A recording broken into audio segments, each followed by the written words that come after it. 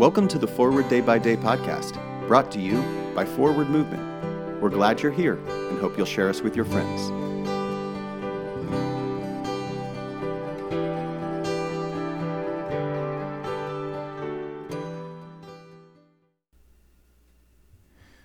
Today is Sunday, September 5th, 2021. It is the 15th Sunday of Pentecost. Today's reading is from Isaiah 35, verse 6. For waters shall break forth in the wilderness, and streams in the desert. Throughout my life, I have experienced my share of wilderness moments and seasons, but until 2020, I had never experienced fear in the wilderness. Somehow I knew that the light would find me, and I would make my way to the other side. But the onslaught of sickness, death, violence, and division in 2020 had me afraid. I wasn't sure the light would ever find me, or any of us, again. And then I remembered Israelites wandering the desert, my grandparents surviving the Great Depression, and my uncle surviving Vietnam. God was still present to them and to me. So I looked for the water in the wilderness, for streams of hope running through the cracked desert of that year. This is what I found.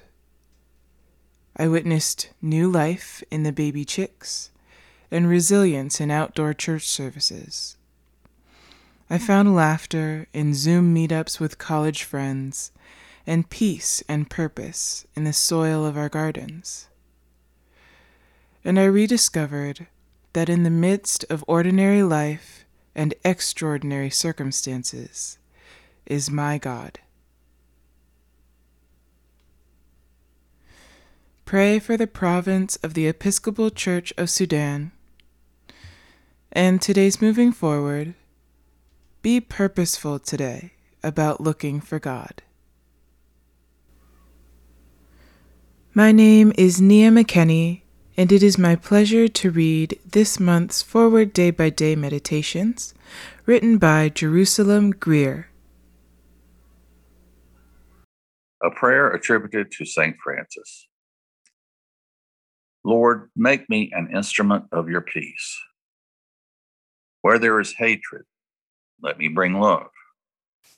Where there is offense, let me bring pardon. Where there's discord, let me bring union. Where there is error, let me bring truth. Where there is doubt, let me bring faith. Where there is despair, let me bring hope.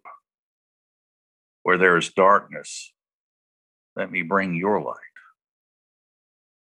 Where there is sadness, let me bring joy. O Master, let me not seek as much to be consoled as to console, to be understood as to understand, to be loved as to love. For it is in giving that one receives. It is in self-forgetting that one finds. It is in pardoning that one is pardoned. It is in dying that one is raised to eternal life.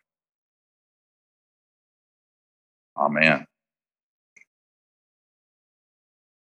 My name is Ed Gash from Charlotte, North Carolina, and it has been my pleasure to pray with you today.